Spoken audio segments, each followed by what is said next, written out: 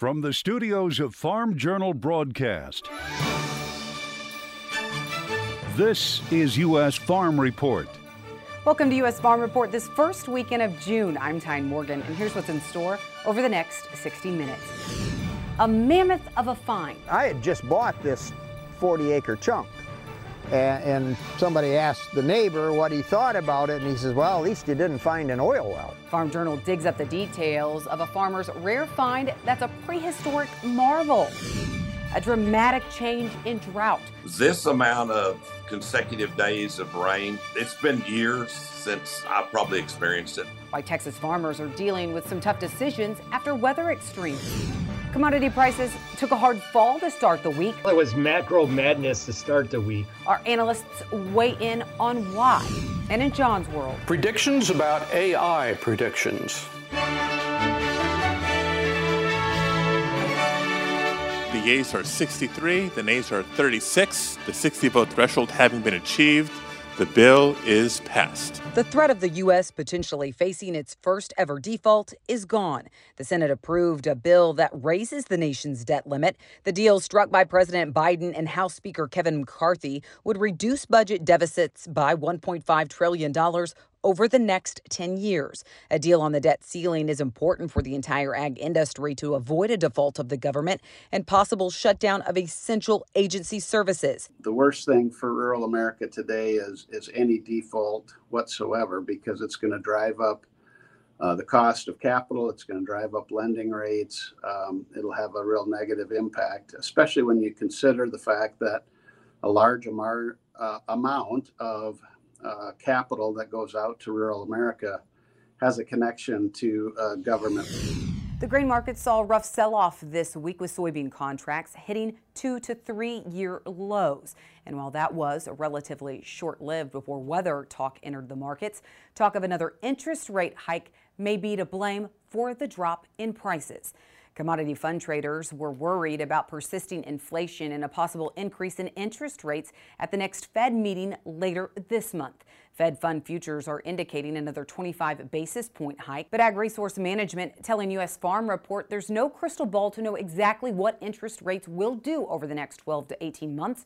But so far, there's been a 500 basis point rise in interest rates. And for farmers, that means prime rates jumped from 3.25% for the last decade to 8.25% today. What we know is that their interest cost is going to double year over year. That can put significant pressure on an operation. When we look at, and what a farmer needs to be looking at is what that interest cost is for their operation versus what their gross income is. And really, they've been able to kind of build debt and not have to worry about that. And that may come back to hurt them a little bit at the end of the year. He points out agriculture goes through various cycles, and he thinks we're potentially entering into one of those cycles now. After a string of warm, sunny days, no doubt many farmers spent a lot of time wrapping up or catching up on planting. Looking at the latest crop progress report, we're just about there for corn, and North Dakota farmers feeling pressure last week made rapid progress, seeing a 32 percentage point jump in a week, with now 72% of that crop planted. As for soybeans nationwide, 83% is in the ground. That's a whopping 18% of normal. Cotton planting, that is still running behind, now at 60%. But spring wheat planting has now almost caught up. It's 85% complete.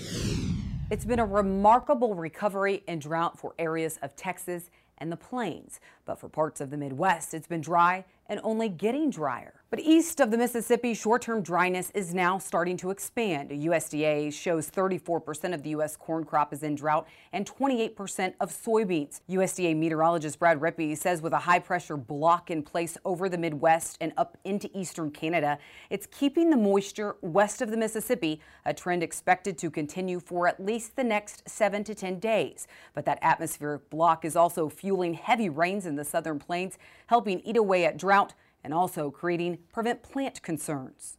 Some areas in the High Plains region from southwestern Nebraska to Texas picked up more than 10 inches of rain. A few locations, it was the wettest May or the wettest month on record. So here we go from these D3s and D4s, extreme to exceptional drought, to flash flooding and planting delays, all in a period of 3 to 4 weeks. Truly remarkable change. From drought to suddenly too much rain. The Texas Panhandle seen flash flooding this past week. According to the National Weather Service in Amarillo, Hereford, Texas, as of Tuesday, had received 8 inches of rain in the past month, but more rain fell since then, and the heavy rainfall event came last Friday morning, where nearly 2.45 inches of rain fell in just 40 minutes. With such a flat topography and in sort of a valley, that water simply had nowhere to go. The area is home to several feed yards. Some rumored estimates claim 25,000 head of cattle were lost in the flooding, but National Cattlemen's Beef Association telling me those estimates are way too high. It's one of the largest cattle feeding areas in the United States, so definitely widespread impacts. There's probably going to be some production losses, performance losses in terms of, rate of gain, things like that. None of this stuff is going to be long term. It's mostly going to work its way out here in the next few days. There shouldn't be supply chain increases. There shouldn't be significant price increases. Who knows what else might happen in the meantime, but the impacts are going to be relatively short-lived for the vast majority of these areas. Now, more flooding happened later in the week as more rain fell. Robinson says that feed yards around Hereford were getting creative and pumping water out and getting cattle on dry ground. One feed yard in particular used dewatering pumps from oil drilling sites, bringing those pumps in from as far as New Mexico. That's it for the news. Well, dry conditions continue to expand across parts of the Midwest. So is some relief on the way, or could those dry conditions continue? We'll have a check of weather next. U.S. Farm Report weather is brought to you by H&S Manufacturing. Available in 16 and 18-wheel models, the HC 7116 high-capacity rake can handle your high-tonnage forage, even corn stalks. Find out more at the H&S website. Time now for a check of weather. Meteorologist Matt Engelbrecht joining us this weekend. Matt, the drought monitor this week shows 34% of the U.S. corn crop is currently impacted by drought and 28% of soybeans. And we're hearing from a lot of viewers concerns just about the lack of soil moisture right now. That's a great point, Ty. Now, when we're talking about rainfall, a part of it has to do with how much rain can actually soak down into the soil. Unfortunately, what we're kind of getting into is with the above average heat across a good portion of the nation this past week and going back last almost 14 days, any rain that comes down is going to be very shallow and evaporated very quickly back into the atmosphere. So yeah, the soil moisture continues to be dry across a good portion of the United States, where we're not able to really soak any of that rain, even if it does come down all the way into the soil because of those above average temperatures. This is the updated drought monitor. They're seeing more yellow now, which is in that dry category, not officially a drought, but also the moderate starting to expand as well. It's going to be more of that beige color back into Illinois, and then we got the extreme, if not exceptional drought into portions of Oklahoma, Texas, and into Missouri as well, where you see some of the red. So again, the yellow is going to be that dry category. Where we can try and get some help is with more substantial rainfall, like an inch or 2 inches of rainfall for consecutive days, rather than an isolated shower for one day. So I want to show you what's going on with the jet stream as we get through the weekend and next week. Things start to improve as rather than a stagnant or blocking pattern in the jet stream, which is what we had the last couple of weeks. Things are going to start to move a little bit better than they have. So this is a jet stream coming up on Sunday. Circle right here is a low pressure system. And we talked about this last week or the week before, that in between the two pressure systems, whether it's a low and a high or even a high and a high, in between the two is where you can get days of scattered showers. And we're going to start to set that up as early as Monday. This low is located here, and the ridge, very deep ridge where we're not going to see much activity, extends back up here into Canada. But right in between the two is going to be kind of that zone where a couple of days during next week we could see isolated showers develop between that low and this ridge of high pressure, so the trough and the ridge. That being said, we're expecting very hot temperatures or above average temperatures back up to the northwest next week based on how that jet stream is shaping up. Precipitation outlook. It's better. It's not great. Wetter than normal or wetter than average precipitation, possibly back out here, closer towards the Mississippi River, something that we haven't seen too much of the last few weeks. Again, that's a precip outlook from June into the middle of June. Temperature outlook, where that low pressure center was located with the jet stream, that's off on the East Coast. Thanks, Matt. Well, weather definitely catching the attention of the markets late in the week. We'll talk about it with Ben Brown and Dan Bosse. They join us for our marketing roundtables next. Welcome back to U.S. Farm Report this weekend. Dan Bosse as well as Ben Brown joining us this weekend. Dan, I mean, you look at earlier in the week, it was an absolute bloodbath in the grains. We saw some contract lows, some frustrated farmers out there, but then we flipped a switch. So what was the mood earlier in the week, and then what's the driving force now? Well, it was macro madness to start the week. We saw China's PMI come in under 50, concerns about the Chinese economy was widespread. We were talking about a U.S. recession, not getting a debt bill through, and all of these things kind of collided. And we just don't have any resting orders in the Chicago market, either above or below. And because of that, when the selling started, it just kind of became a bulldozer trade, which took us to sharply lower levels. Yeah, and we had some of that holiday trade, but now as we look at the drought monitor that came out Thursday, Ben, I mean, we've known some areas are dry in the Midwest, some of the Corn Belt, but now USDA is saying 34% of the corn is facing drought, 28% of the soybeans, and we are seeing that drought creep east. Absolutely. You look at this week's drought monitor and it just exploded across a big swath of the growing region. And I anticipate that it's going to continue to grow. If you look at the forecast for weather over the next couple of weeks, or really the whole month of June, that's going to continue to grow. When we look at previous years and we think back to where this is, anything that's similar in nature, we were well ahead of this in 2012 when we had that big drought, but we're kind of tracking the 2013 and even somewhat the 2014 growing seasons when we look at drought and it's growing across the region. So certainly, the possibility of some strong yields are still there, but we're starting out kind of in a deficit. I think I can safely say that everybody across the country would certainly take a drink, maybe outside of like the Southern Plains, but everybody would take a drink of water right now to kind of help relieve some of that pressure. And that's helping to ignite this rally that we're seeing in the grain markets. Well, speaking of the Southern Plains, talk about one extreme to the other. Flash flood warnings, farmers pushed out of the field. I mean, more than 10 inches of rain in a lot of those areas. And what I'm hearing is it's coming at the expense of cotton acres. So is the story over when it comes down to not only cotton, but then how we see that switch over to other crops and even silage? Well, we need to not only get cotton and sorghum in the ground. Farmers were hoping to get more acres because of the beneficial rain. But now we, of course, are concerned about tearing up of fields. Too much rain, the rain won't stop. It's a stuck pattern. And then we get into the HRW, or hard red winter wheat harvest, and we're starting to hear about quality concern. The harvest is now pushed up into southern Oklahoma. Protein levels and falling numbers are coming down. I'm real concerned that if this rain doesn't stop in the next 2 weeks, that we're going to have some real issues with the hard red winter wheat harvest and just getting crops in the ground. It's getting beyond the time frame when, of course, the plains needs to get seed, whether it be cotton or sorghum or another crop in the ground. It's just getting too late. Yeah, so wheat harvest getting ready to get underway. A lot of those areas now finally seeing that rain, a little too late for the wheat. But on the demand side of that, this Russia-Ukraine situation and the grain initiative, it seems like now we're hearing that it's halted again. Ben, I mean, this storyline just continues to change. Yeah, it's been a drama saga for a number of fronts.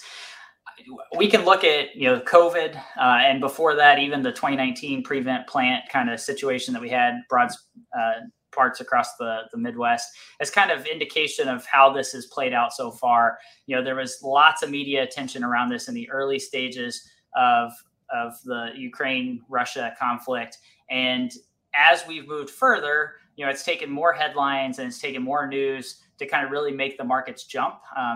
We've seen reactions still. That's still in place, but the reactions are becoming smaller as we're becoming kind of numb to this news, and it's a result of just this on again, off again nature. On one day, off again the other day. So that's where we're at right now. All right. Well, Ben and Dan, we have a lot more to talk about, especially on the demand side, and we're going to get back to crops and what traders will be watching in these coming weeks.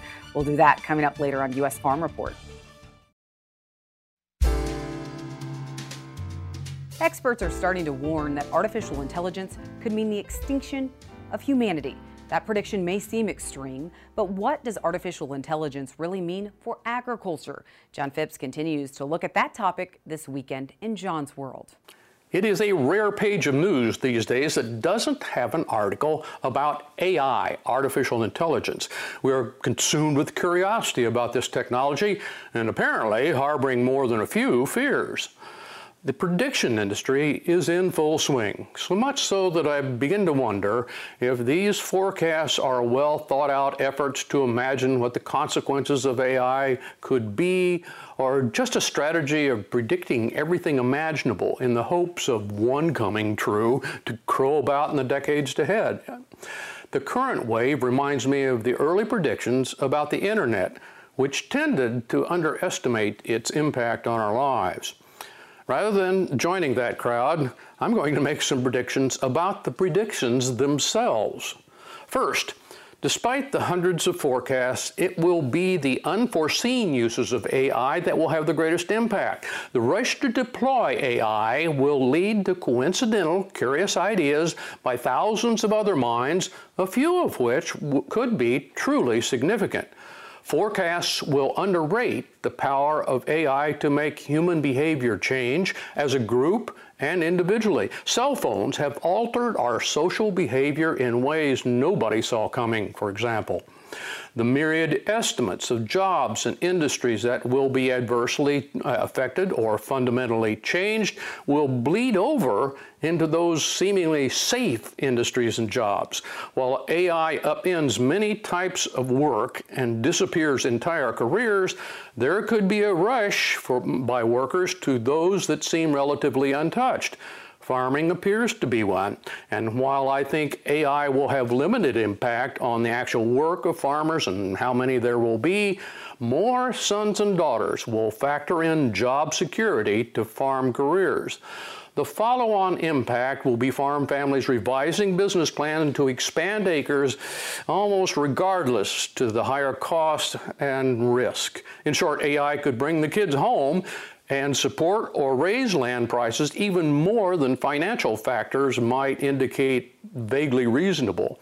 Finally, and most importantly, especially compared to the internet, the most lucrative and powerful AI applications will remain unknown as long as possible as the owners extract profits and avoid public consternation. Some predictions about the business and social impact of AI will come close, but those forecasts will be lost in a sea of wild guesses, and almost all will overlook AI's biggest cultural impacts. Thanks, John. Up next, Pretty in Pink, a tractor with a purpose. Machinery Pete joins us for Tractor Tales next. Tractor Tales on U.S. Farm Report is brought to you by Farmall. 100 years of milestones, community, and memories. Since 1923, it's been the one for all. Celebrate with Case IH at farmall100.com. Welcome back to Tractor Tales, folks. This week we have a special story for you about a classic Farmall H built in the 1940s. And of course the H's got the job done on the farm for decades. Now this particular H, these days is a little different. It's raising awareness and a few eyebrows along the way.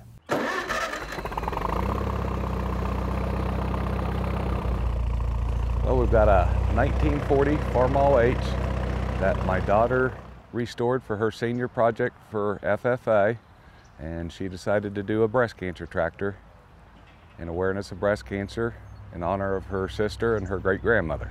She came up with it. A friend of ours has done a purple one for pancreatic cancer, a gold one for children's, and a red one for heart, and it kind of inspired her, and she decided she wanted to do a pink one.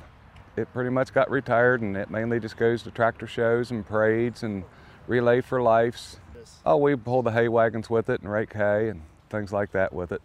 We had to do some mechanical, complete tune-up on it, rebuilt the carburetor on it. Our neighbor, he does a lot of the carburetor work for us, so she went over there with him and she watched him do it so she could get educated on that. There was a lot of sanding and cleaning up, and we tried to put it back to as much as original as possible, so we went and found fenders, belt pulley, things like that.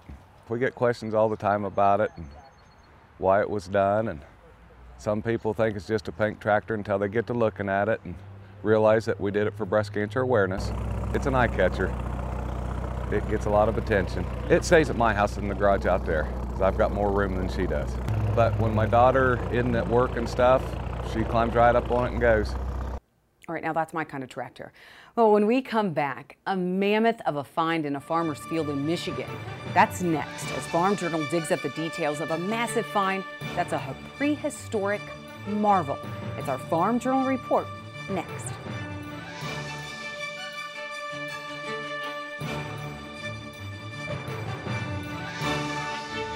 U.S. Farm Report is produced and distributed by Farm Journal Broadcast. Welcome back to U.S. Farm Report. Trusted, timely, tradition. Well, ask any farmer, and the stories of what they find in their fields can be quite unique. Junk that people dump off, trash, and even some off-the-wall things. But for two Michigan farmers, they uncovered a mammoth of a find. And Farm Journal's Chris Bennett helped dig up the details, but it's something we wanted to see for ourselves. And as Clinton Griffiths reports, it's a sensational discovery beneath one soybean field. All our tiles come together basically in our... Then they go out, keep head on out going down down the there. ditch, Yeah. basically. In 2015, a week before harvest, neighbors Trent Satterwhite and Jim Brisley began installing a field tile lift station on this newly acquired 40 acres in Chelsea, Michigan. We actually had a backhoe and a mini excavator, so one of us on each side. We're trying to be on each side so that we could not have as big a hole. Until they hit something hard and pulled up what looked like a fence post. And I asked Jim, "Did you bury any fence here?" And he said, "No." What was your first thought when you hit something? I just wanted to get the tiling done. What did we get ourselves into? What they got into was a massive pile of bones. Another foot, we could have missed it completely. The discovery made clear as next a pelvis bone with its honeycomb texture emerged from the hole. We actually went and read the laws first to see what kind of trouble we were in or we could get ourselves into. And well, who owned it? Yeah, you know, basically. I mean, who has the rights, and it come down to it's private land. It belongs to the landowner, and he calls the shots. Next, they made a phone call. We called down to the university and talked with them, and they said, well, the world expert is here at U of M. University of Michigan's Dr. Daniel Fisher. It's actually not as unusual as you might think. The global mammoth expert picked up the phone.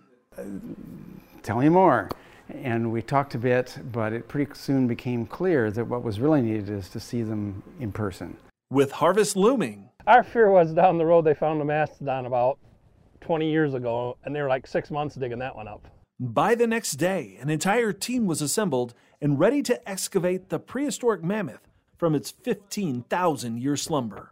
I think they were impressed by how exciting it was. It was like a circus that day because there was people coming down here and looking, and it wasn't a fast process. Dan was handing them out of the hole, telling them what number rib it was and everything else. He knew exactly what that animal was.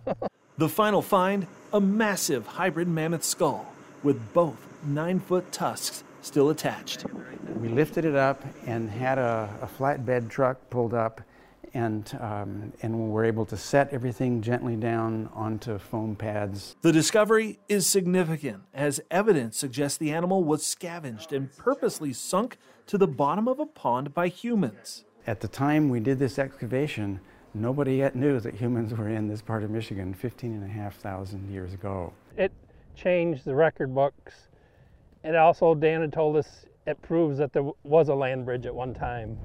For farmers focused on one season at a time, it kind of lets you see that we're just a little dot on this map as far as time span of 18,000 years. Yep.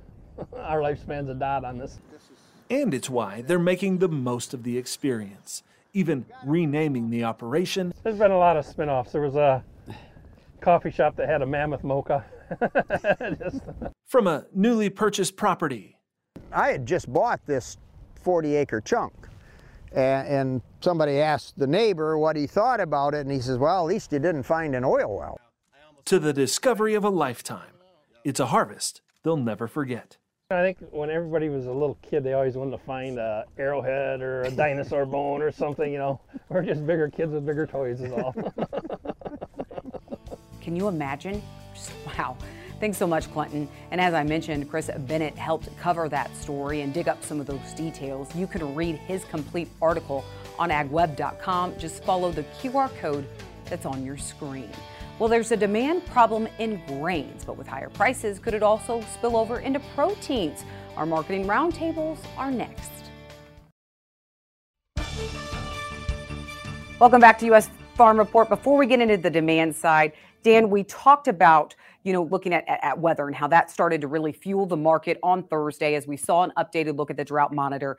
But over the next few weeks, will it be future forecasts? What is the trade going to be watching? Yeah, they're going to be trading the 11 to 15 day. It's a very volatile forecast, if you will, but that's what they're looking at. Will the weather pattern change, and does rain come in time to save the crop? And that's really key. But, traders are also looking abroad. We've got dryness across Northern Europe, the Urals and new lands, the spring wheat areas of Russia. I've got an Indian monsoon that's sputtering and not doing very well. And then the Australian Bureau of Meteorology came out this morning and gave them a very high probability, 80% of drought forthcoming because of El Nino. So it's not only U.S., there's a lot of hot spots, if you can say that we all need to be watching in terms of world crop production. Well, not only on the supply side, but also the demand side. And you look at demand today, specifically when you look at corn and soybeans here, we've been talking about we have a demand problem. Ben, do you think that is the case? Well, so this has been what's driving the market for the last month and a half, especially on the corn side. When we look at export potential, we've got this new competition. And it's not new, but it's certainly, I think now the rest of the world is kind of waking up, or, non-traders are waking up to this notion that Brazil is becoming a major competitor and has been a major competitor in soybeans, but is now becoming a competitor in corn as well in the global market. And that's going to change our seasonalities as we look forward over the next years, decades plus. And so that competition, plus China creating some new trade agreements with countries like Brazil and Argentina now, that's continuing to play into this diversification away from U.S. products, and that's lowering our demand for export potential. If we look at the ethanol market, right now we're trading anywhere between 40 to 50 million bushels below where we need to be to hit USDA's current targets, or at least that's my calculation. Can we catch up over this summer month?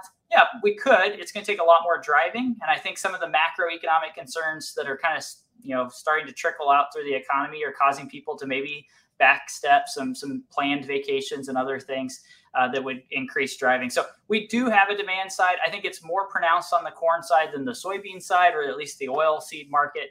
But yes, demand continues to be a concern, and that's what's drove our market lower the last couple of months. Dan, even those mainstays of demand. I mean, you look at Mexico, and they're going now starting to get source some of theirs from Brazil. We have the ongoing GMO corn issue now that we're hearing that's ramping up too. I mean, are you concerned about Mexico? No, I am. I think Mexico has even bought a cargo or two of Russian wheat because the prices got cheap enough to allow the import. So we are seeing world trade, or world buyers go to where the cheapest denomination is of a grain, which is Russian wheat and Brazilian corn. Those are the key ingredients. But I would also remind everybody that Argentinian soy meal is now at a record level in terms of tightness relative to the U.S. Gulf. We're going to see a very good soy meal market for export coming up. So I'm not as bearish, if you will, on the soy complex, to Ben's point, but I do believe we still have this issue with Brazilian corn and Russian wheat going forward. Well, the demand problems in grains, are we seeing any demand problems when it comes to protein? You look at how high we have these cattle prices right now. Are we seeing that impact demand on that front?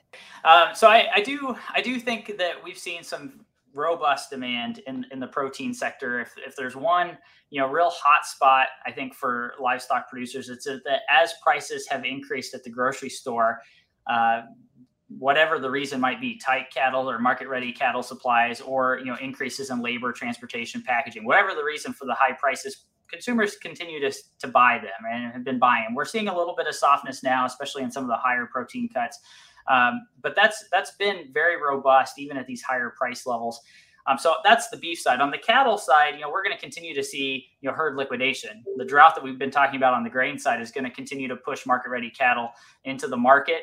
That's going to create a bigger hole as we look down the road and send these prices even a little bit higher. So, there's upward potential on the cattle side. There's also downside risk. I'm an economist, a university economist, so I always have to talk about the downside risk too, but certainly some upside potential. And I think if you're a producer of both beef and pork, you're sitting there saying, hey, our demand, at least domestic and even international demand, has remained rather strong. Chinese demand could be a concern here in the next couple of weeks, but domestic demand seems to be hanging in there.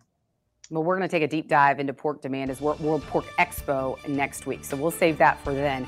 But Dan and Ben, thank you so much for joining us this weekend. We appreciate it. Let's take a quick break, and then we're off to the land of Oz. That's American Countryside next.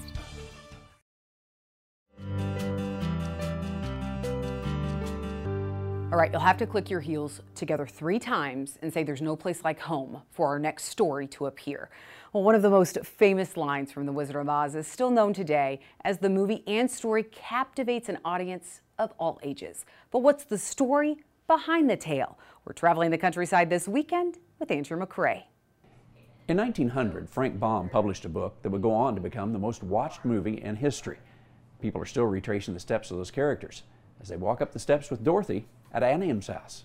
Follow the yellow brick road. By all accounts, Frank Baum was not your ordinary father for his day. He was an odd father for the 1800s. I think he was an odd person in general, but specifically, he was the one that was really engaged with the children at home. He sat down and told them bedtime stories every night. As Caitlin Stubeman explains, Frank's storytelling not only captivated his children, but someone else in the family. These bedtime stories just were so wonderful that his mother-in-law told him he was a fool if he didn't, write it down. And that book, The Wonderful Wizard of Oz, was quite a hit. So much so that Frank Baum wrote 15 books by the time of his death in 1919. It's part of the story told here at the Oz Museum in Wamego, Kansas. But perhaps Baum's creativity would have remained just a series of books well known a century ago, if not for a movie that hit the screens 20 years later. Gone with the Wind was actually competing with it at the exact same time, and The Wizard of Oz itself went way over budget, about $1 million over budget. A huge sum in that day, but the characters from the book, the Tin Man, Scarecrow, Lion, and of course Dorothy and the Wicked Witch, had now come to life on the big screen. But what truly began to help the story build fame was something that began in 1956. So it wasn't until the movie came on television one time a year that it truly gained momentum again. It would be decades before movies could be rented and watched at home. The fact that The Wizard of Oz was on television around major holidays every year for many years made it something generations grew up with and something people of all ages enjoy connecting with yet today.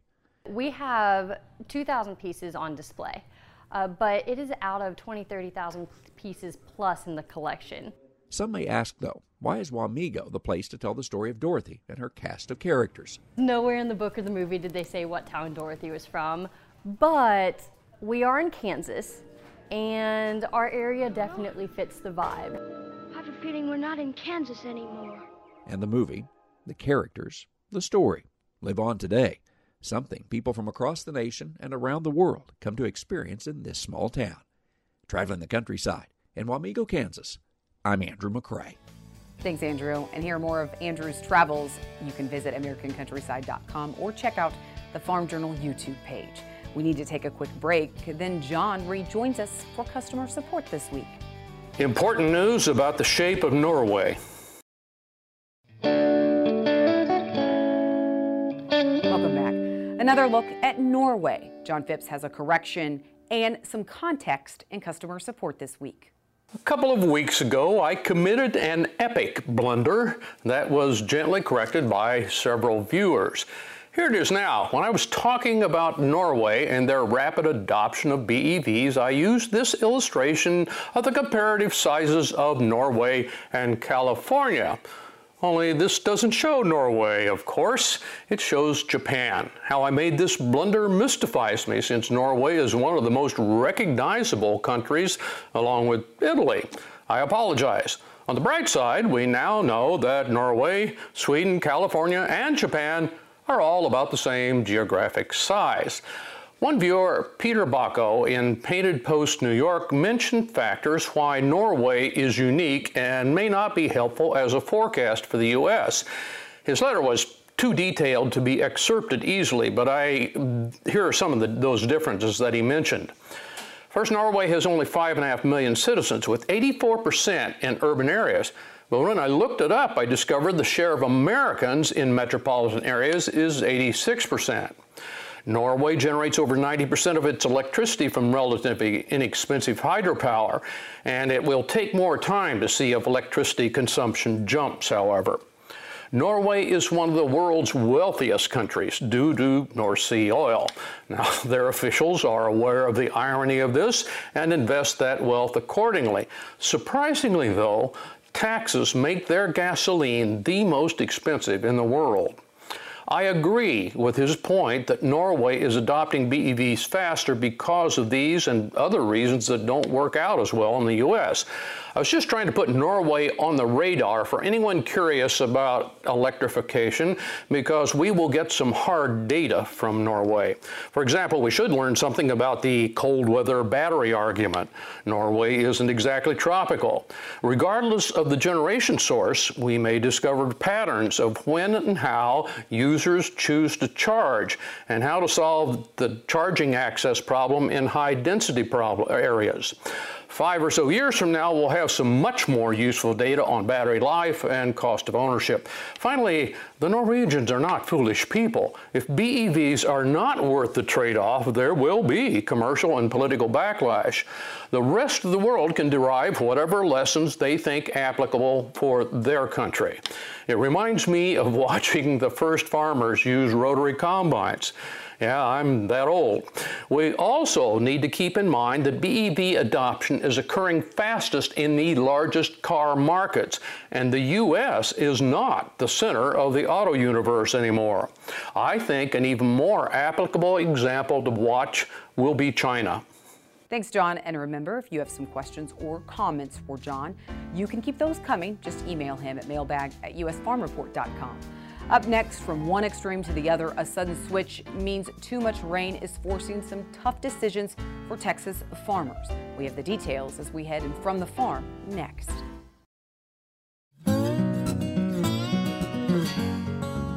Too much of a good thing. That's exactly what some Texas farmers are seeing right now. After multiple years of devastating drought, the rains just won't quit. And that means Texas farmers are now battling a different extreme. Wesley Spurlock is experiencing a year of firsts. This amount of consecutive days of rain is not, it's been years since I probably experienced it. This is what the area looked like only 2 months ago. Severe drought with concerns about even growing a crop this year. From September to the end of April, we got less than a half an inch of moisture during that time frame. Since 26th, 27th, 28th of April to today, we're at 14 to 20 inches of rain. In his area of the northern Texas Panhandle, the drought monitor has went from looking like this in late February to now abnormally dry and not even in drought. And that sudden switch means most of his acres aren't even planted yet. We still have about 80% of our acres. We had about 2,500 to 3,000 acres of cotton we aimed on planting. And that cotton, the final planting date is May 31st. USDA's crop progress report showed only half of the cotton crop in Texas had been planted as of Monday. That's why Spurlock and other area farmers are now forced to look at the possibility of prevent plant. On our main farm, it's never been an option. I mean, we've never had a problem getting there. We've known we can always plant. We can always get to that point. He says prevent plant doesn't pencil there, so they're looking at trying to plant more corn or sorghum for silage this year.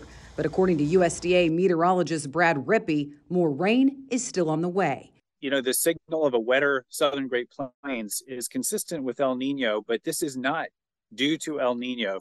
Rippey says El Nino hasn't officially formed yet, even though the signs are screaming that it's still on the way for a mid to late summer arrival. We haven't seen that teleconnection, that connection between the warm ocean in the eastern Pacific in the atmosphere across North America yet.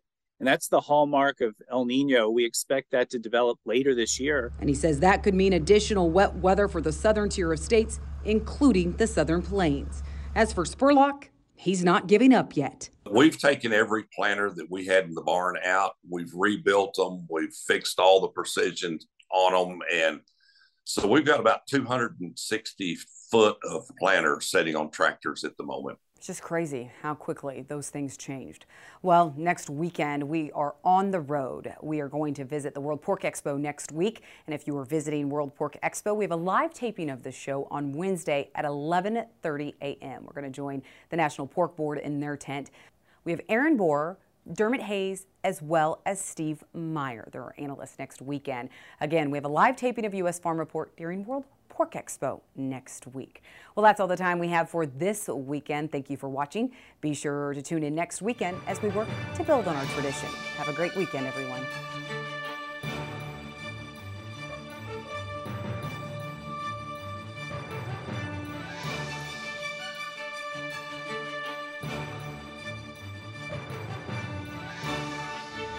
U.S. Farm Report is produced and distributed by Farm Journal Broadcast.